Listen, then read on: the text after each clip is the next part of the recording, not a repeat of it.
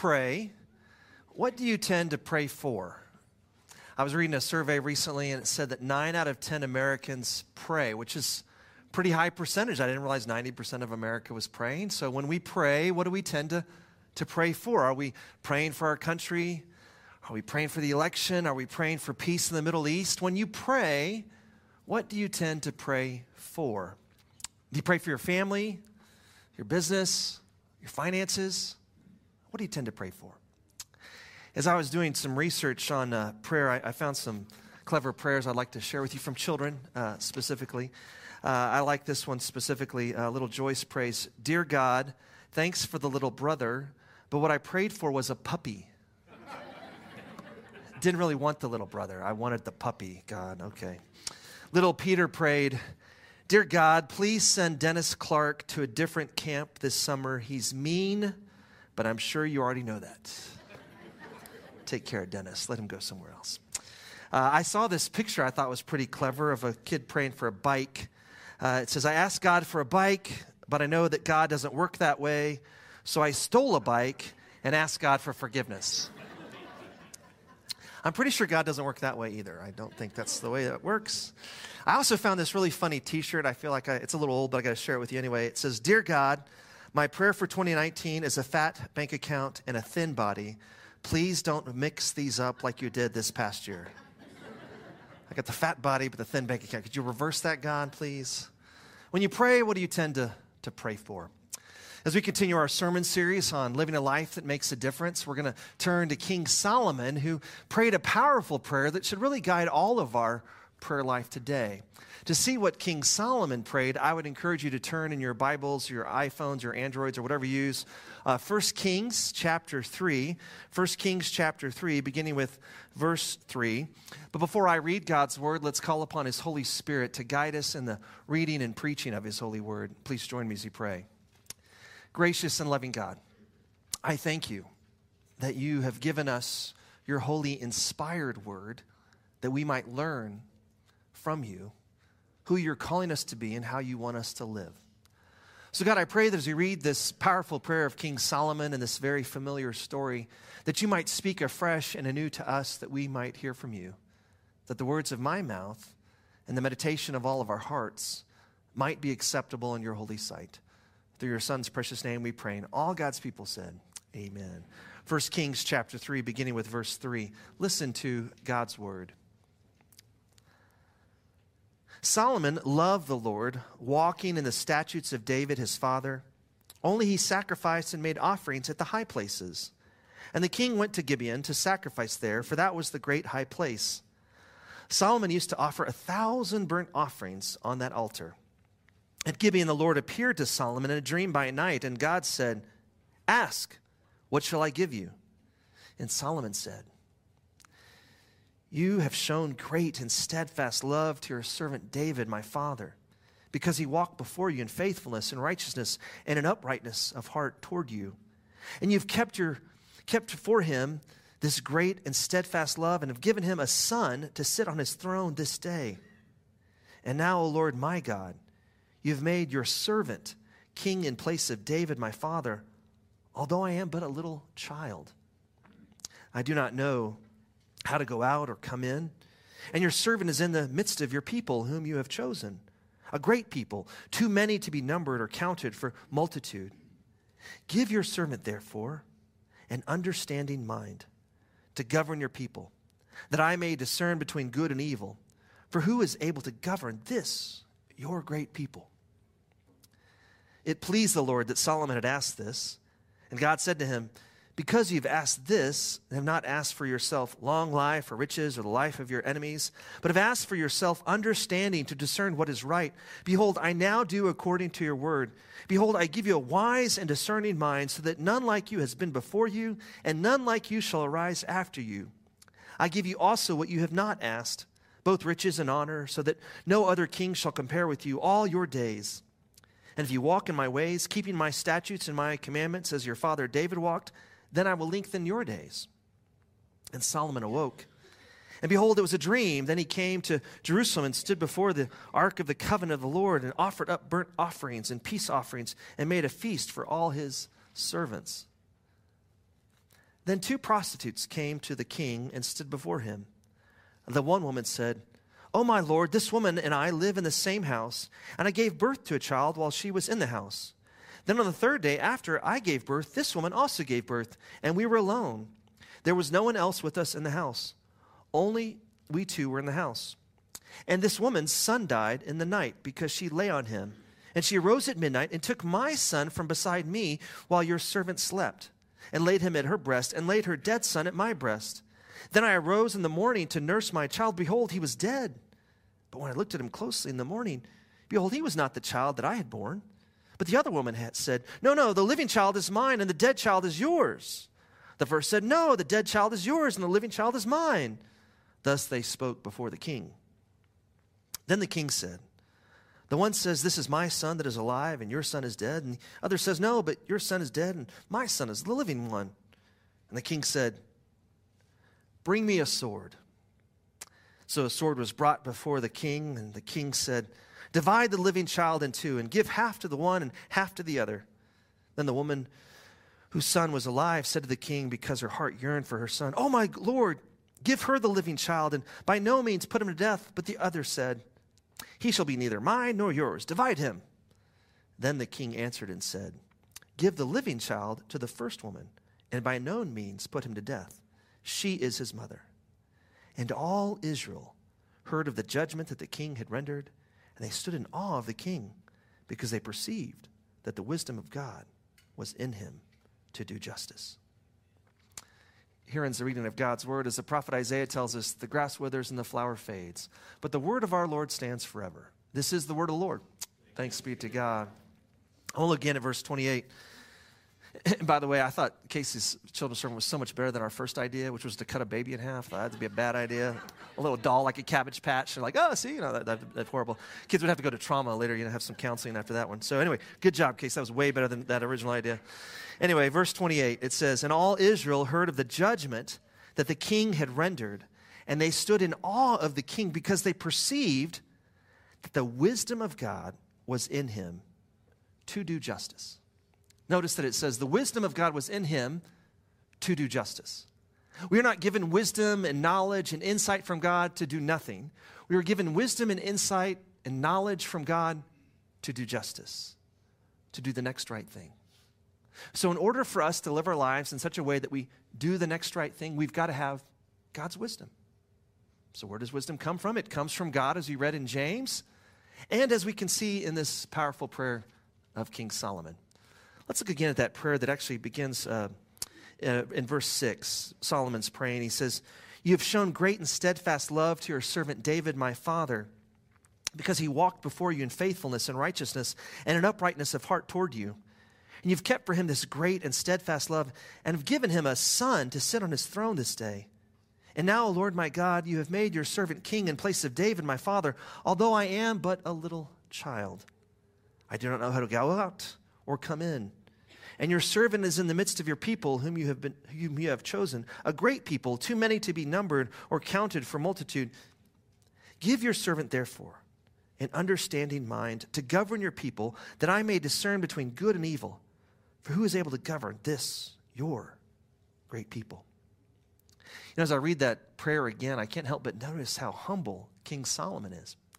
He humbly recognizes, he says in verse 7, You have made your servant king in place of David my father, although I am but a little child.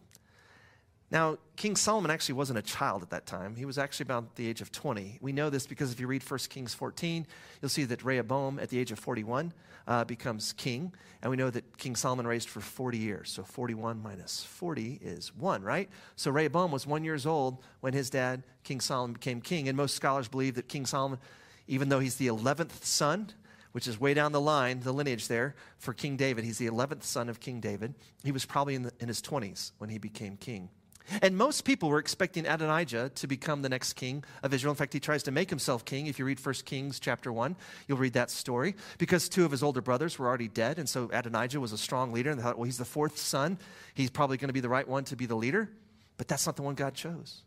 Solomon, in all humility, recognizes that God chose him to be a king, even though he's young, at the age of 20. He's now the king of this great nation. And the nation that Solomon inherits is much larger than the nation King David initially was leading. If you remember the story in 1 Samuel 16, when David is anointed as the next king of Israel as just a shepherd boy, it's still many years before he actually takes the throne. But Israel was not as big, but it had grown under David's leadership. And now Solomon is inheriting this large nation that he's called to lead. And in all humility, like a child, he says, please give me an understanding mind. Now, the first step to wisdom is humility. Humility. Proverbs 9:10 says that the fear of the Lord is the beginning of wisdom. Fear, a reverence of God, recognizing that God is God and we are not, and that we need God's help, that's the first step to wisdom. This idea of having childlike faith and being humble like a child is very consistent with what Jesus says in Matthew 18, verse 3, when he says, truly I say to you, turn and become like children. Truly I say to you, unless you turn and become like children, you'll never enter the kingdom of heaven. The only way we can enter the kingdom of heaven is if we humble ourselves like a child. The only way we can gain true wisdom, the wisdom of God, is if we will humbly turn to God and in all humility, humbly ask, as Solomon does, for an understanding mind. Now, I'm going to help break this down just a little further. The original word for Hebrew, for understanding here, is shema, and it means understanding, but it also means to hear or to listen. And the Hebrew word for mind here can also be translated as heart. And of course, today we think, wisdom is up here, but really back then in ancient times, you operated out of what was in your heart. In fact, we see Jesus say something very similar in the Gospel of Luke, chapter 6, verse 45, where Jesus says, the good person out of the good treasure of his heart produces good, and the evil person out of his evil treasure produces evil. For out of the abundance of the heart, his mouth speaks. If I say a harsh word to someone unjustly, there's something wrong with my heart. There's a heart change that needs to take place. In fact, Jesus says in the Sermon on the Mount, blessed are the pure in heart, for they will see God. A pure heart is focused on God first and foremost, as Solomon is, asking, Lord, that you might give me an understanding or a listening heart, a heart that hears your word and can rightfully apply it. I really like the way Eugene Peterson translates 1 Kings 3:9. He says this, here's what I want. Give me a God-listening heart so I can lead your people well, discerning the difference between good and evil. For who on their own is capable of leading your glorious people? King Solomon is so humble. He's not a proud king. Even though he's in his 20s, he's exceeded everyone's expectations for himself and others. He's clearly done well, but he's not proud. He's humble because he knows it's by the grace of God that he's the king. He's the 11th son. He shouldn't have been chosen, but he was. And so he says, Lord, give me a God-listening heart. If we want to do the will of God, we've got to have a heart that's willing to hear God's word and rightfully apply it. Now, I know sometimes we think about wisdom and knowledge and we get the two confused. Knowledge is all about information. And gosh, with our phones and 24-hour news cycles, man, we got more information than we've ever had before. But it's confusing information. What we need is not just information, we need transformation that happens as we open our hearts humbly to God and seek his will above our own will. That we need to read God's word with a humble attitude like a child would, so that we might be teachable and faithful to apply it to our lives today. So how can we help foster a listening heart so that we hear God's word and we gain the wisdom of God and we can rightfully apply God's word to our lives today? Well, our program staff has been reading this book, Pursuing God's Will Together, by Ruth Haley Barton. Just a little bit of background about Ruth Haley Barton. So she's a spiritual director, and she actually was on the staff of Willow Creek Church in Chicago. I don't know if you've heard of that church in Barrington, Illinois. In the 90s, it was like the fastest growing church, and they were did all these church growth model different conferences. They were like the model church. Everybody wanted to be like Willow Creek Church in Chicago. And she was on that staff with John Ortberg. Y'all may remember John Ortberg spoke at our church. He's written a lot of books, great guy. Anyway, there were colleagues on that staff, and in her early 30s, Ruth Haley Barton burned out.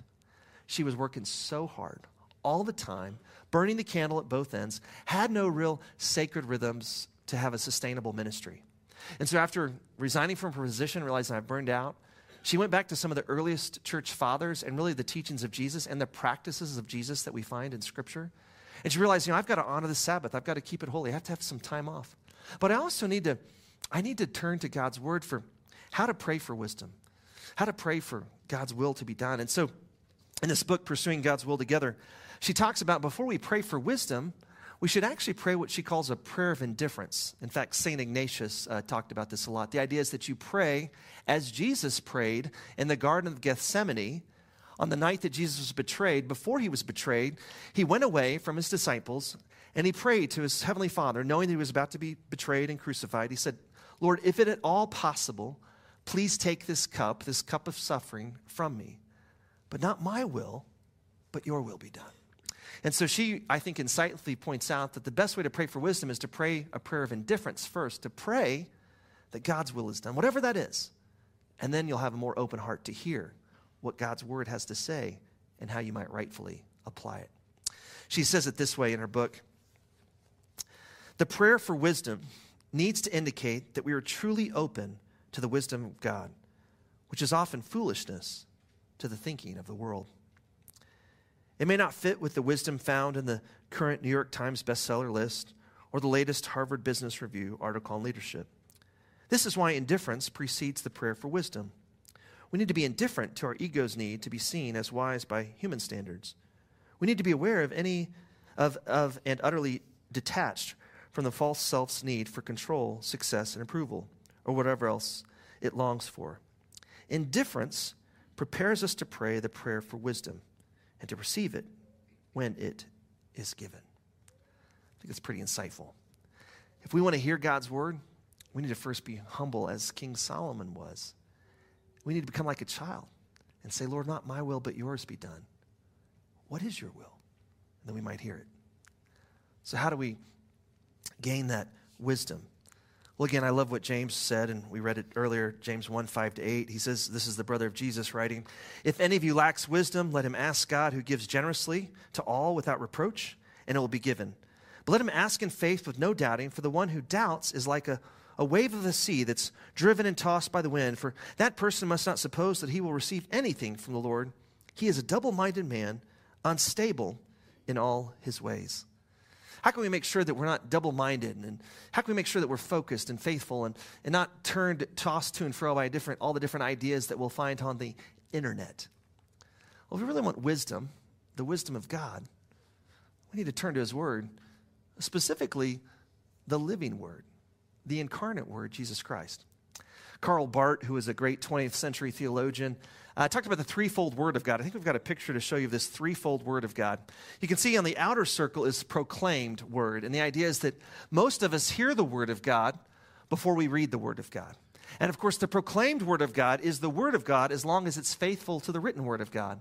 And ultimately, the written word of God, all of Scripture, from Genesis to Revelation, is pointing to the incarnate word of God, or the word made flesh, Jesus. Because in John's gospel, he writes at the very beginning, he says, in the beginning was the Word, and the Word was with God, and the Word was God. And the Word became flesh and made his dwelling among us. Now, of all the terms that John could use to describe Jesus, why does he use Word? I mean, it's kind of a weird description, you know. In the beginning was the Savior. That's what I would have said. I didn't write John's gospel, but he's like, in the beginning was the Word. I'm like, well, that's weird. But in the first century, in the Greco-Roman world, they believed that all of creation was governed by the divine logos, which is the term that's in the original Greek word. And logos, we get the English word logic from logos. They believed that ultimately it was the logos, the divine mind of God, that helped order all of creation. Because even philosophers like Heraclitus could notice that nothing was permanent but change, but there seemed to be an order to the world, that as the rivers would flow, they all end up in the sea, and then, of course, the water would evaporate, and then would rain, and so forth. There was this pattern, this rhythm of life with the seasons, the fall, and the winter, and the spring, and the summer, and there was some kind of order, and they said, what is it that governs this order? Oh, it's the divine logos, the divine mind of God. And in that context, John writes, in the beginning was the logos, and the logos became flesh and made his dwelling among us. He tabernacled literally among us. Jesus took on flesh, this divine logos, this word made flesh, the ultimate revelation to us of who God is and who God wants us to be. For Jesus is fully God and fully man. And as we saw in that circle, we had the written word of God. They had the 10 Commandments. They had the Old Testament. They knew what God's word had to say, but they never had anyone show them how to live it out. Like the Shema, the most important commandment in all of Israel, it would have been posted on the doorposts of faithful Israelites, saying, "Hear, O Israel, Lord our God is one. You shall love the Lord your God with all your heart, mind, soul, and strength." Everybody knew that. But who was doing it? Very few people were doing it well. Or the second most important commandment according to Jesus in Matthew 22 is from Leviticus 19. Love your neighbor as yourself. Who was doing that? Not many people were doing it well. So then God sent his son to show us how to love God and how to love our neighbor as ourselves. Yes, if we want the wisdom of God, we've got to turn to his word. But I would say begin specifically in the Gospels, the story of Jesus that we find. And if you've been with us doing this 5x5 reading plan, we just finished Mark. We're now in Matthew, right? And we're about to start the Sermon on the Mount, Matthew 5, 6, and 7, one of the greatest sermon ever preached. In fact, non-believers like Mahatma Gandhi, who's a Hindu, admired the wisdom of the Sermon on the Mount. And the wisdom of the Sermon on the Mount, it changes us, it changes things. You think about Martin Luther King Jr. and his nonviolent protests that he did. Malcolm X said by any means possible. That wasn't working. Martin Luther King Jr., nonviolence led to transformation of society, where Jesus says to turn the other cheek, to pray for your enemies. It's in the Sermon on the Mount we find the Lord's Prayer. In the Sermon on the Mount we find the golden rule, to treat others the way that you would like to be treated. And so if we want the wisdom of God, we've got to turn to God's word. Specifically, I would say turn to the Gospels of Matthew, Mark, Luke, and John. But as we turn to those Gospels, we'll see that as we look at the whole Gospel of Matthew, Mark, Luke, and John, you'll see that in Mark that we just read, there are 16 chapters.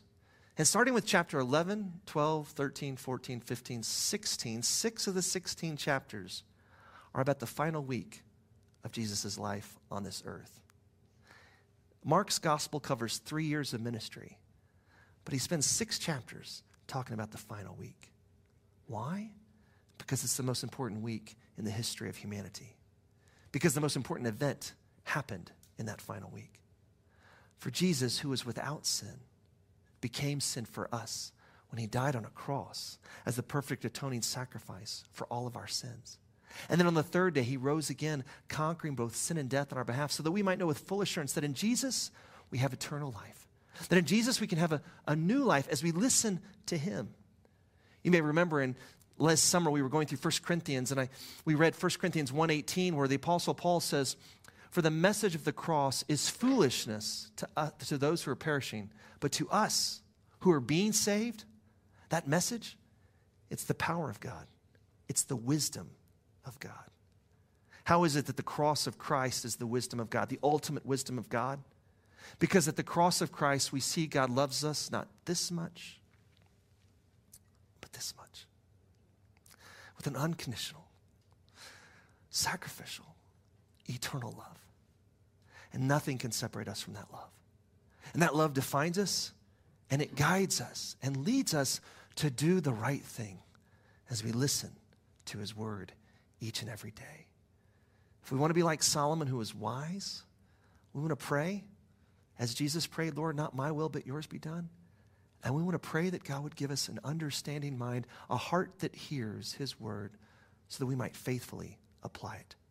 Please join me as we pray. Gracious and loving God, I thank you that as we turn to your word, we see the wisdom of the ages. That the cross of Christ, we can see clearly just how much you love us. And it's that love that defines us. It's that love that should lead us each and every day as we seek to live out your will here on earth as it is in heaven, as we seek to do the next right thing. So God, I pray that each one of us would spend time in your word. And many of us are going through the 5x5 reading plan, and we're now in the Sermon on the Mount, starting tomorrow, Matthew 5. I pray that as we read the Sermon on the Mount, that we might have open hearts to hear. That as Jesus prayed in the Garden of Gethsemane, we might pray, "Lord, not my will, but yours be done." We might humbly come as a child comes to a lesson to learn. And that as Samuel prayed, "Speak, Lord, your servant is listening," that we might hear your word. And then by your Spirit, you might help us see how we can faithfully apply it this day and every day. We pray this in the strong and precious name of your Son, who is the Christ, and all God's people said, amen.